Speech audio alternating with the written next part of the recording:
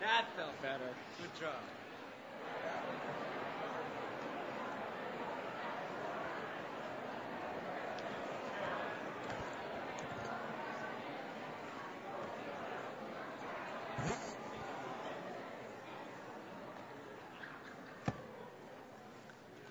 That was good. Yeehaw and woohoo. So you're an educated hick. All right. I just learned something new. I was in Albuquerque last weekend. We dedicated out there a church addition, a building that I've been working on for years. So I was out there to dedicate that. And then we had a crusade with Raul Reese.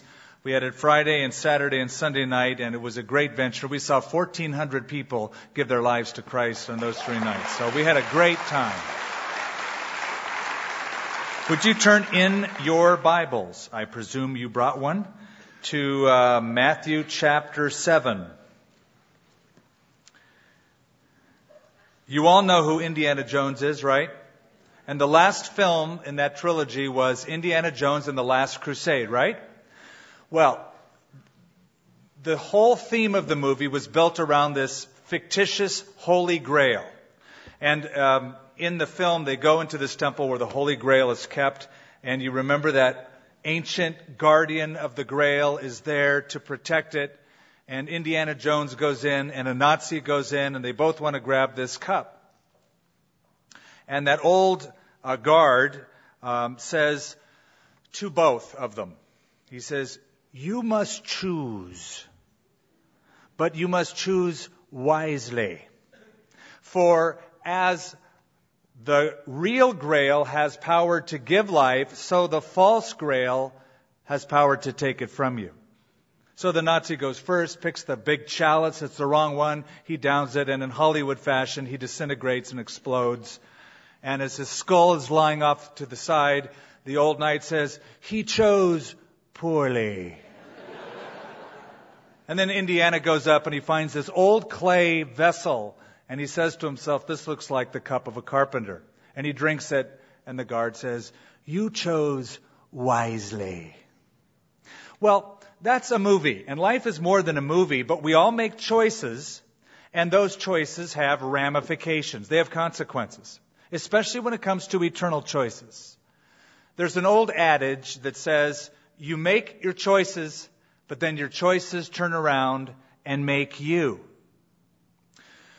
Well, we live in a culture with lots of options, lots of choices. And sometimes it's confusing. We go into a restaurant and you don't get a bowl of soup. You have a menu to choose from. You go into a clothing store. It's not one style. It's a variety of styles. You even go into a Bible store, and there's brown ones, black ones, burgundy ones, paisley ones, green ones, small ones, large ones, and all sorts of versions. And so we have all of these options, and it can be a problem. Look at what cable and satellite dishes have done to television. You don't have 4 networks anymore. You've got 800 things to channel surf between. And still, nothing's on. Isn't it amazing? But these days, you need a holster to carry all the little remotes, with all these gadgets. Now, I heard of a mom who went into an ice cream parlor with her 3 kids and wanted to order ice cream. And the guy behind the counter said, "Well, it's your choice. Do you want chocolate or vanilla?" And she said, "What do you mean chocolate or vanilla? How come you don't have more flavors?" And the guy said, "Ma'am, if you knew how long it takes people to choose between chocolate and vanilla, you'd understand." Now, Jesus here in these verses, and we're only going to look at 2, verse 13 and 14,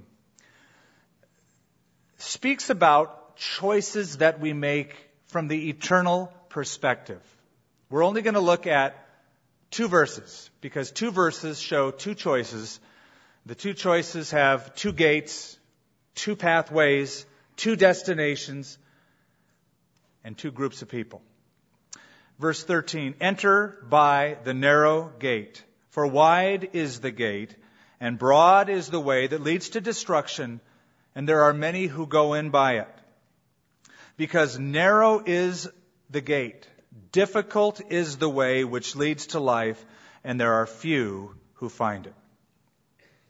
It's common in the Bible to find so often where choices are narrowed down to only two. God does that on purpose so that we wouldn't be confused. It's either this or that you choose.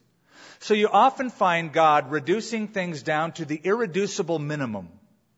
For instance, when the children of Israel were out in the desert, the Lord God spoke to them and said, "Today I set before you life and death, blessing and cursing. Therefore, choose life."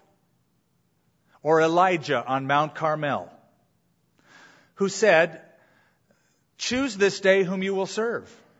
How long will you falter between two opinions? If Baal is God, worship Baal. If God is the Lord, worship him." Joshua took the children of Israel across the Jordan River, said basically the same thing.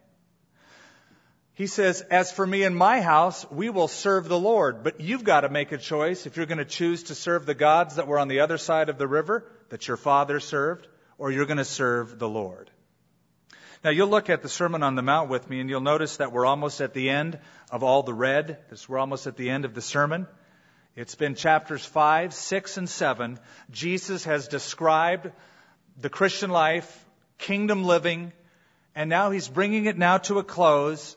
This is life against the flow, and he's telling people, are you ready to enter it? Are you willing to go through the narrow passageway that leads to life?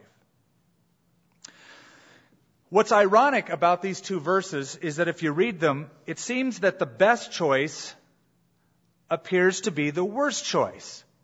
The best choice that leads to life is narrow, it's difficult, and there's very few who find it. But it happens to be the best choice. Now, from a marketing standpoint, this would be product suicide. To say, hey, the very best thing you can do is going to be the very hardest thing that you have to choose. But it's the truth. So this morning, we want to basically look at two verses, two choices, two gates, two destinations, two groups of people, and see what they are. First of all, let's begin where we begin in verse 13 with the command, enter by the narrow gate. You'll notice that Jesus doesn't say, ponder the gate, admire the gate, contemplate the gate, and compare the gate with other gates. But he says as a command, enter into the narrow gate. You see, Christianity is not just a college class called comparative religion. It's not a philosophy 101 class where there's many gates to choose from, and there's the worldview of Jesus Christ, then you have the worldview of Immanuel Kant and Soren Kierkegaard and David Hume and Bertrand Russell. So just choose whatever gate, because Jesus didn't say, admire me or contemplate me or compare me. He said, follow me. And so as the Lord, he's saying follow him, and here he puts it this way, enter in through the narrow gate. See, folks, there's a lot of people who have respected Jesus Christ, but they haven't received him. And the question you got to ask yourself today is, have I entered the gate? The narrow gate. Have I gone through this gate that leads to eternal life? Have I entered God's kingdom? Now, you might answer that by saying, well, I've always been a Christian. I was born a Christian. A newsflash. Nobody is born a Christian. You can't be. You have to be born again into the kingdom, Jesus said. You don't float through this gate. You don't stumble into the kingdom. You don't wake up one day and go, wow, I made it through the gate. That Christian upbringing really paid off. No, it's a conscious choice. It's a deliberate decision that a person makes. It's not that you have to develop some spiritual side to your personality or get into a self-help spiritual program or turn over a new leaf. It's not about reformation. It's about transformation. An absolute, total change. In the days when communism flourished in the ex-Soviet Union and communist leaders went from place to place and spoke to crowds about why communism was better for the country, One evening in Moscow, the city hall was packed, and this communist leader stood up and he made promise after promise. And one thing he said is that communism will put a new coat on every man. One Christian in the crowd had the guts to stand up and say, but only Jesus Christ can put a new man in every coat. It's a change from the inside of the heart and the mind and the will, being born again, that constitutes entering the gate. Question: why is it so narrow? Have you ever been asked the question, why are you Christians so narrow-minded? Come on, widen it out. Relax a little bit. Loosen up. You know why it's narrow? Because if you remember back at the beginning of the Sermon on the Mount, Jesus tells you how to enter the gate. Blessed are the poor in spirit. Blessed are those who mourn over their spiritual condition. And then blessed are those who are persecuted, etc. You come to God absolutely spiritually poverty-stricken. Nothing in my hand I bring, simply to thy cross I cling. You realize that you're broke before God. You can't merit anything. You can't do anything. You have no resources in yourself. That means all pride is gone, all self-assurance is gone, and you stand naked before God saying, I need help. And frankly, that's too narrow for some people. They, in their pride, will never admit that. And so it's a narrow gate. Well, it gets worse. Not only is there a narrow gate, but Jesus said, because narrow is the gate, verse 14, and difficult is the way. The word difficult is the Greek word stenos. And if you have a medical background, you're familiar with a stenosis, a narrowing of a vessel that restricts flow. It's a very difficult passageway. Now back to Indiana Jones for just a moment. If you saw the film, you remember that there was a narrow canyon that leads up to that temple where they found the Grail. You ought to know that that's a historical place. It's not in Hollywood. They filmed that over in Jordan at a place called Petra. In fact, if you go to Israel with us, we're going to take you to Petra and you'll see it. And that canyonway is called in Arabic the souk. The souk is a very narrow canyon, and at certain parts is so narrow that you can't bring anything through but yourself and the beast that you're riding on, the horse. I was there several years ago before the first Gulf War. We were the only three there, myself, Franklin Graham, and Dennis Agajanian. And Dennis was in front of me, and picture Dennis Agajanian had the hat on, sitting on this horse, and the poor horse was a small little horse, and it was just bowed down. Dennis is kind of a big guy. And there were parts of that canyon where it looked like the brim of his hat cleared, just narrowly. And the point is, you can't rush through there. You got to leave everything behind. When you enter into the kingdom by the narrow gate, it's a difficult way in that all of the baggage of the past is left. It's called repentance. All the habits, all the lifestyle things that you held on to, all those patterns, you leave behind and you walk and follow Christ. You know, you can take the Christian out of the world. It's been tried, monasteries, etc. It's another thing to take the world out of the Christian. And that's the baggage that sometimes we try to bring. Charles Spurgeon said, you and your sins must separate, or you and your God will never come together.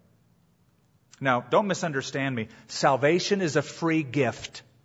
You receive it by faith in Jesus Christ. But it involves your surrender. In other words, you come to Jesus and you say, my life is yours. I'm giving you the pink slip. You've seen that little bumper sticker, God is my co-pilot? I don't like that. No offense if you have it on your car, but I don't like it. God isn't my co-pilot. He's the owner of the car. He's the driver. And don't be a backseat driver. He's in charge. I've given him my life. Jesus said, whoever will not bear his cross and come after me cannot be my disciple.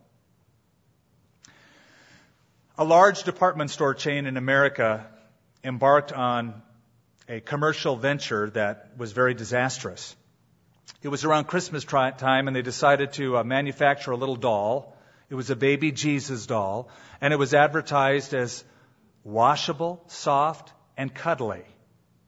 It came with its own satin crib. It had appropriate scripture verses attached. And it was a bomb. Nobody bought it. They just felt awkward about buying it.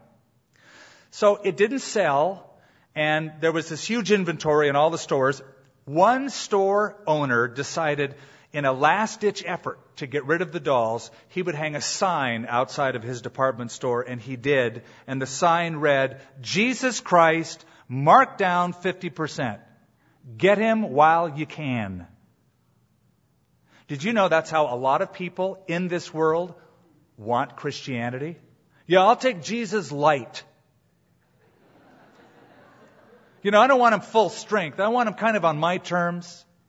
I want him marked down a little bit. Listen, he's not a product. He's the Lord.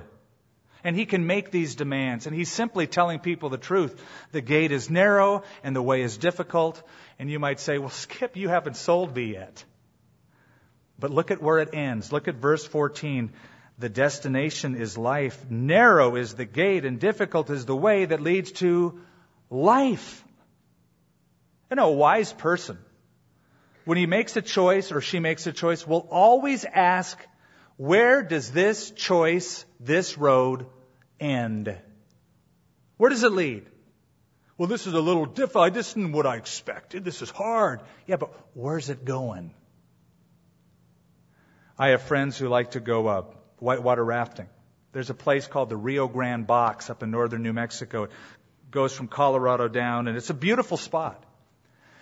Now, I've heard that the rapids just up from Niagara Falls are fabulous.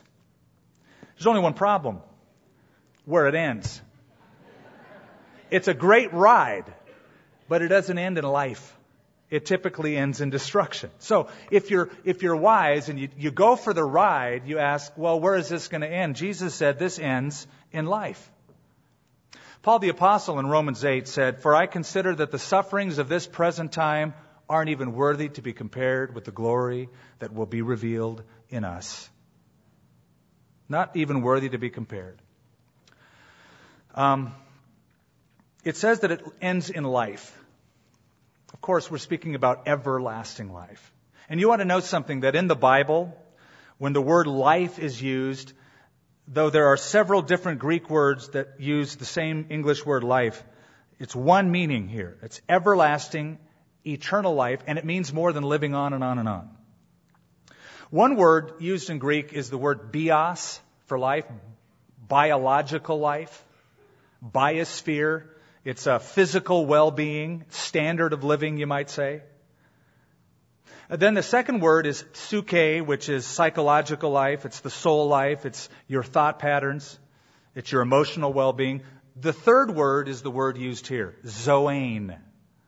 And that speaks of age-abiding life. It's a quality that begins now, right here, but it goes on and on and on and on. Listen, every person lives forever.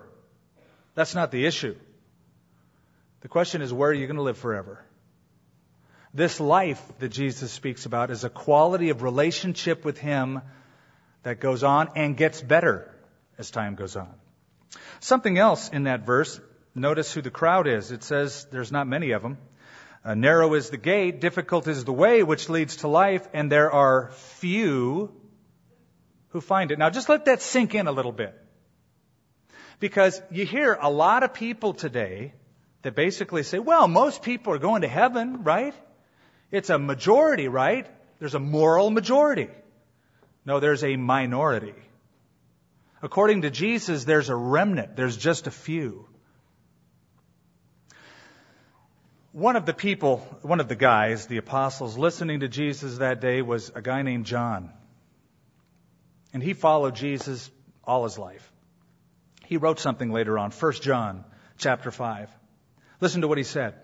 He said, "Little children, we know that we are of God, and the whole world lies under the sway of the wicked one." Did you hear that? Could it be that the world is wrong, that the majority of people living on this earth are absolutely wrong? Could it be that many people are wrong? We know that we're of God, and the whole world lies under the sway of the wicked one. Question: why? why are there so few that enter this gate and find eternal life? Is it because there's no more space left up in heaven? All the lots are gone, sort of like Southern California beachfront property. It's over now. Is it because God is waiting for a certain quality of person that says, you're the one I want? No, it's because the way is so narrow, it's so restrictive, that most people will say, later days, no way. And so he says, few will find him. Now, let's shift from there, the right choice, to the poor choice. Back to Indiana Jones. That knight said, "For as the real grail has power to give life, the false grail has power to take it from you." And so, he says in verse 13, we're kind of going in reverse, "Enter the narrow gate, for wide is the gate, and broad is the way that leads to destruction, and there are many who enter in by it." Now, this gate is wide. It's easier. It's roomier. There's no restrictions. There's no regulations. You look at it and go, now that's big. I like that. That's a lot better. That's what I'm talking about. Not as many regulations. You talk to the average person today about religion and you'll get something like this. Well, I'm glad that you like Jesus. That's really wonderful. And just understand that there are many roads that lead to God. And all religions are basically the same. So you might call it Christianity and another person might call it that, but all roads eventually lead to God. And here's the basic argument. If you took 10 people and blindfolded them, brought them out to a backyard where there was an elephant, and you asked them to examine a different part of the elephant. One was looking or feeling a trunk, the other had to feel an ear, the other had to feel the flat side of the belly, the other felt the tail, the furry part. And you asked them to describe it, would all of the descriptions be the same? No, they wouldn't be the same. Though it's the same elephant, same animal, different descriptions. And so the philosopher will say, well, that's world religion. You have different people looking at different parts of God, giving you different descriptions, but it's the same God. Now, what's wrong with that? What's wrong is they began with an invalid premise. Their premise being that all gods of all religions are exactly the same. That's where they're wrong. And it betrays an ignorance of those religions.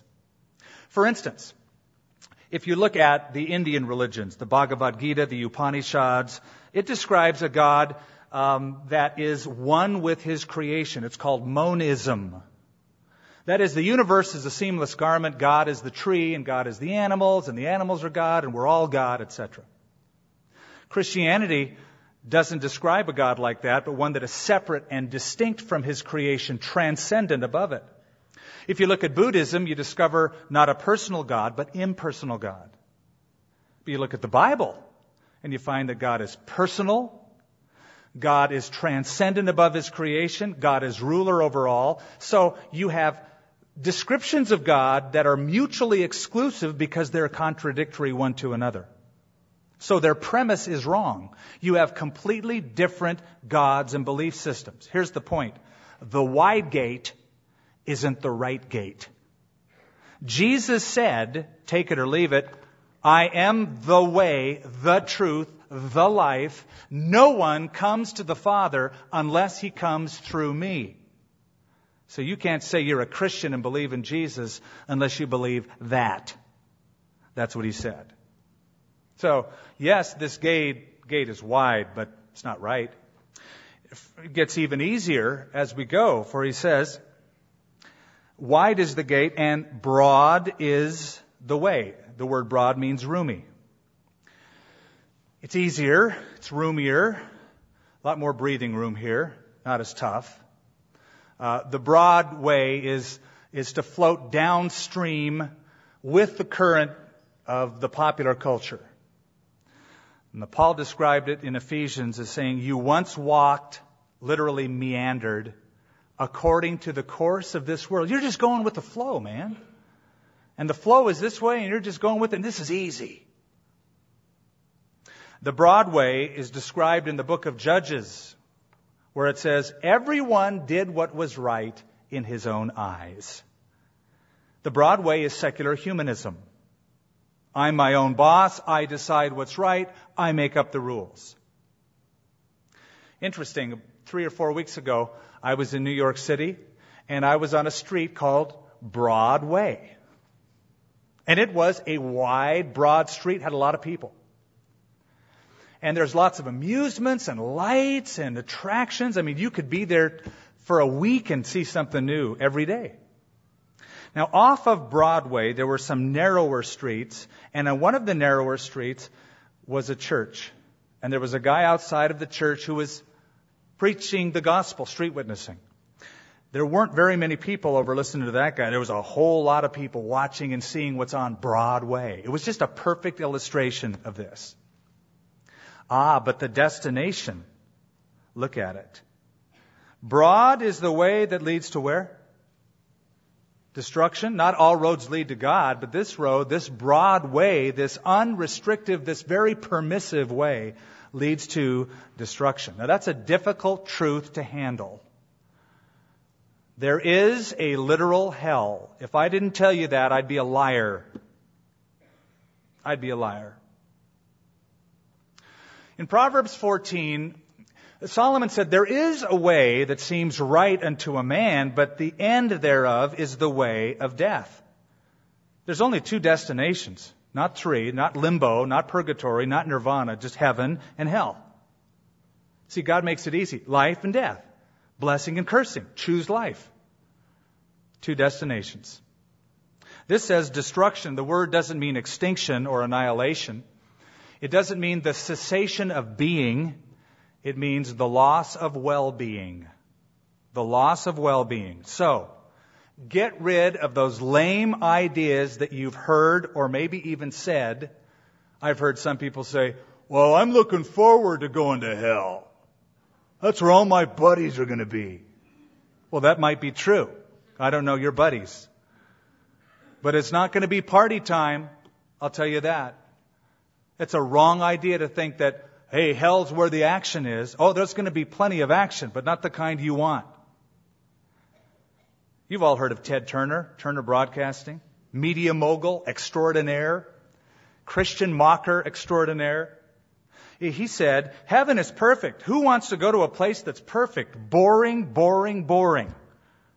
And then he spoke of hell and said, well, at least we'll have a chance to make things better because hell's supposed to be a mess. Oh, okay, Ted. Ted, there's no tenant improvement plan in hell. It's not like you're there to develop it and sell lots there. It's over. Now, a lot of people, understandably, get offended at the idea of hell, and they say, how could a loving God send me to hell? He won't. You'll send yourself. Again, life or death, blessing or cursing, therefore choose life. I don't want to. Okay, God will honor your choice. Hell is simply God's complement to the freedom of human choice. God is pro-choice when it comes to eternal things. He's pro-life. He wants you to choose life. But if you choose death, He'll let you do it because God will honor the volition and choice of every human being. You could further question and say, well, why would God even create hell to begin with? Well, He didn't make it for you and I. He made it for the devil and his angels. Jesus said, it is everlasting fire prepared for the devil and his angels. We were never meant to inhabit hell. God made us for eternity with Him, for heaven. But God allows people to go there by their own choice. Now, I want to just sort of frame this for you before we close. If you're a believer this morning, this earth is the closest you're ever going to get to hell. Isn't that a great thought? Think of all the mess you've been through in your life, all of the tragedy and hassle and trials. It could be very, very bad. You could all paint your own picture. This is as bad as it's going to get. If you're an unbeliever, this earth is as close as you're going to get to heaven. Now that's a very sad thought. You might have it great here. Well, can I just say, then really have a good time? Because if you're determined not to go to heaven, please suck every ounce of fun you can out of this life, because this is all you're going to get. The end thereof is destruction. How many people are on this road? Well, he says, wide is the gate, broad is the way that leads to destruction, and there are many who go in by it. Isn't that interesting? The gate to eternal life is narrow, difficult, and only a few people end up there, and many people are on this broad, wide road that leads to destruction. Who's on it? I suppose we could include atheists, theists, deists, humanists, and even nominal Christians, professed Christians. Turn with me to Luke chapter 13 for just a moment. Actually, we'll close there. Let's just turn there and we'll close. Luke chapter 13. Jesus is walking to Jerusalem. In verse 22, he went through the cities and the villages, teaching and journeying toward Jerusalem. And one said to him, Lord, are there few who are saved? And he said to them, strive to enter through the narrow gate, for many, I say to you, will seek to enter and not be able. When once the master of the house has risen up and shut the door, and you begin to stand outside and knock at the door, saying, Lord, Lord, open for us, he will answer and say, I don't know you from where you're from. And you will begin to say, we ate and drank in your presence. You taught in our streets. And he will say, I tell you, I do not know you from where you're from. Depart from me, all you workers of iniquity. And there will be weeping and gnashing of teeth. It takes a conscious, purposeful choice to enter the kingdom of heaven. And let me just say this, it takes courage. It takes courage to live life against the flow. There's an old saying, any dead fish can float downstream. Any coward can walk through that wide gate because everybody's on your side. It takes courage to stand up and say, I'm going to live my life for Jesus Christ. I hope and I pray that you will not end up like the fly. Let me describe what I mean. Once upon a time, a spider built a beautiful web in an old house.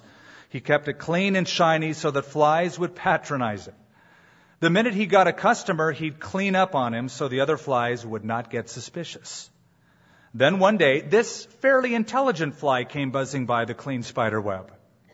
Old man Spider called out, come on in, sit down. But the fairly intelligent fly said, no, sir, I don't see other flies in your house, and I'm not going in alone. But presently he saw on the floor below a large crowd of flies dancing around a piece of brown paper. He was delighted. He wasn't afraid if lots of flies were doing it. So he came in for a landing. Just before he landed, a bee zoomed by saying, don't land there, stupid. That's fly paper. But the fairly intelligent fly shouted back, don't be silly.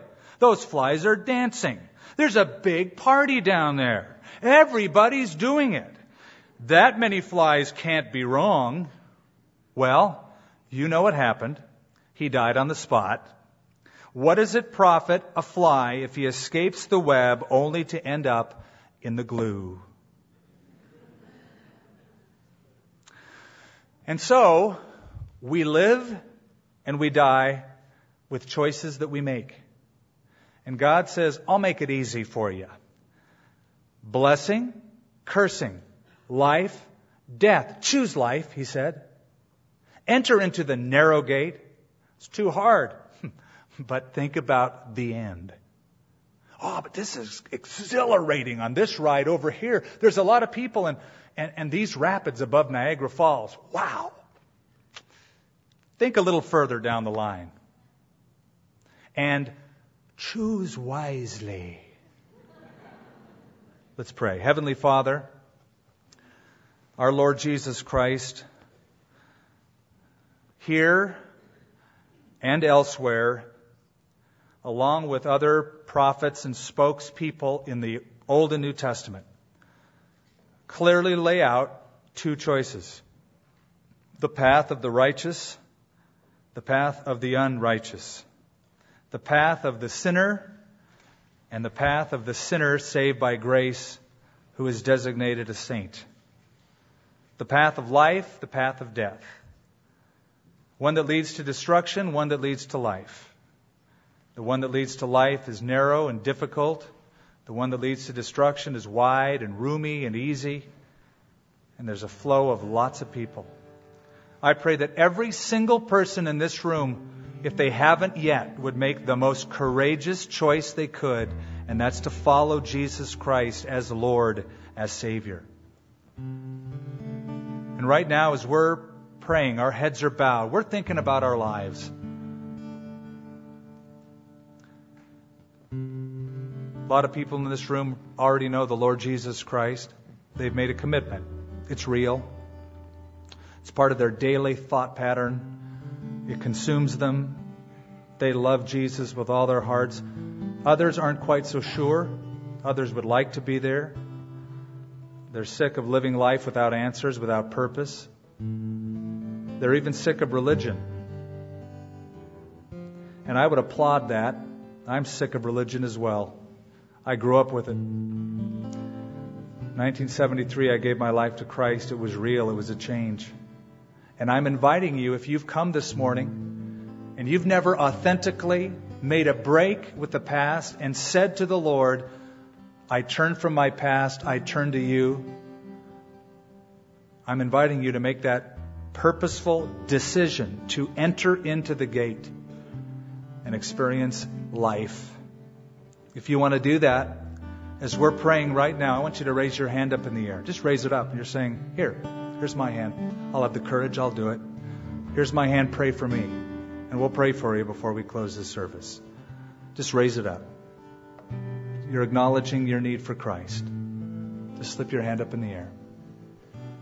God bless you. In the back. Yes, ma'am. In the back, right over there. Right over here to my right. Up in the front. Anybody else? If God's speaking to your heart, let Him speak to your heart. Anybody else? Raise your hand up. Well, Lord, we thank you for these. It's such a privilege to see how your Spirit works to rescue people, to give them the very purpose for which you created them, to know you, to find you. As our Lord Jesus said, this is eternal life, that they may know you, the only true God, and Jesus Christ, whom you have sent. In Jesus' name, amen. Let's stand. We're going to sing a final song. We're going to sing a final song. We're going to sing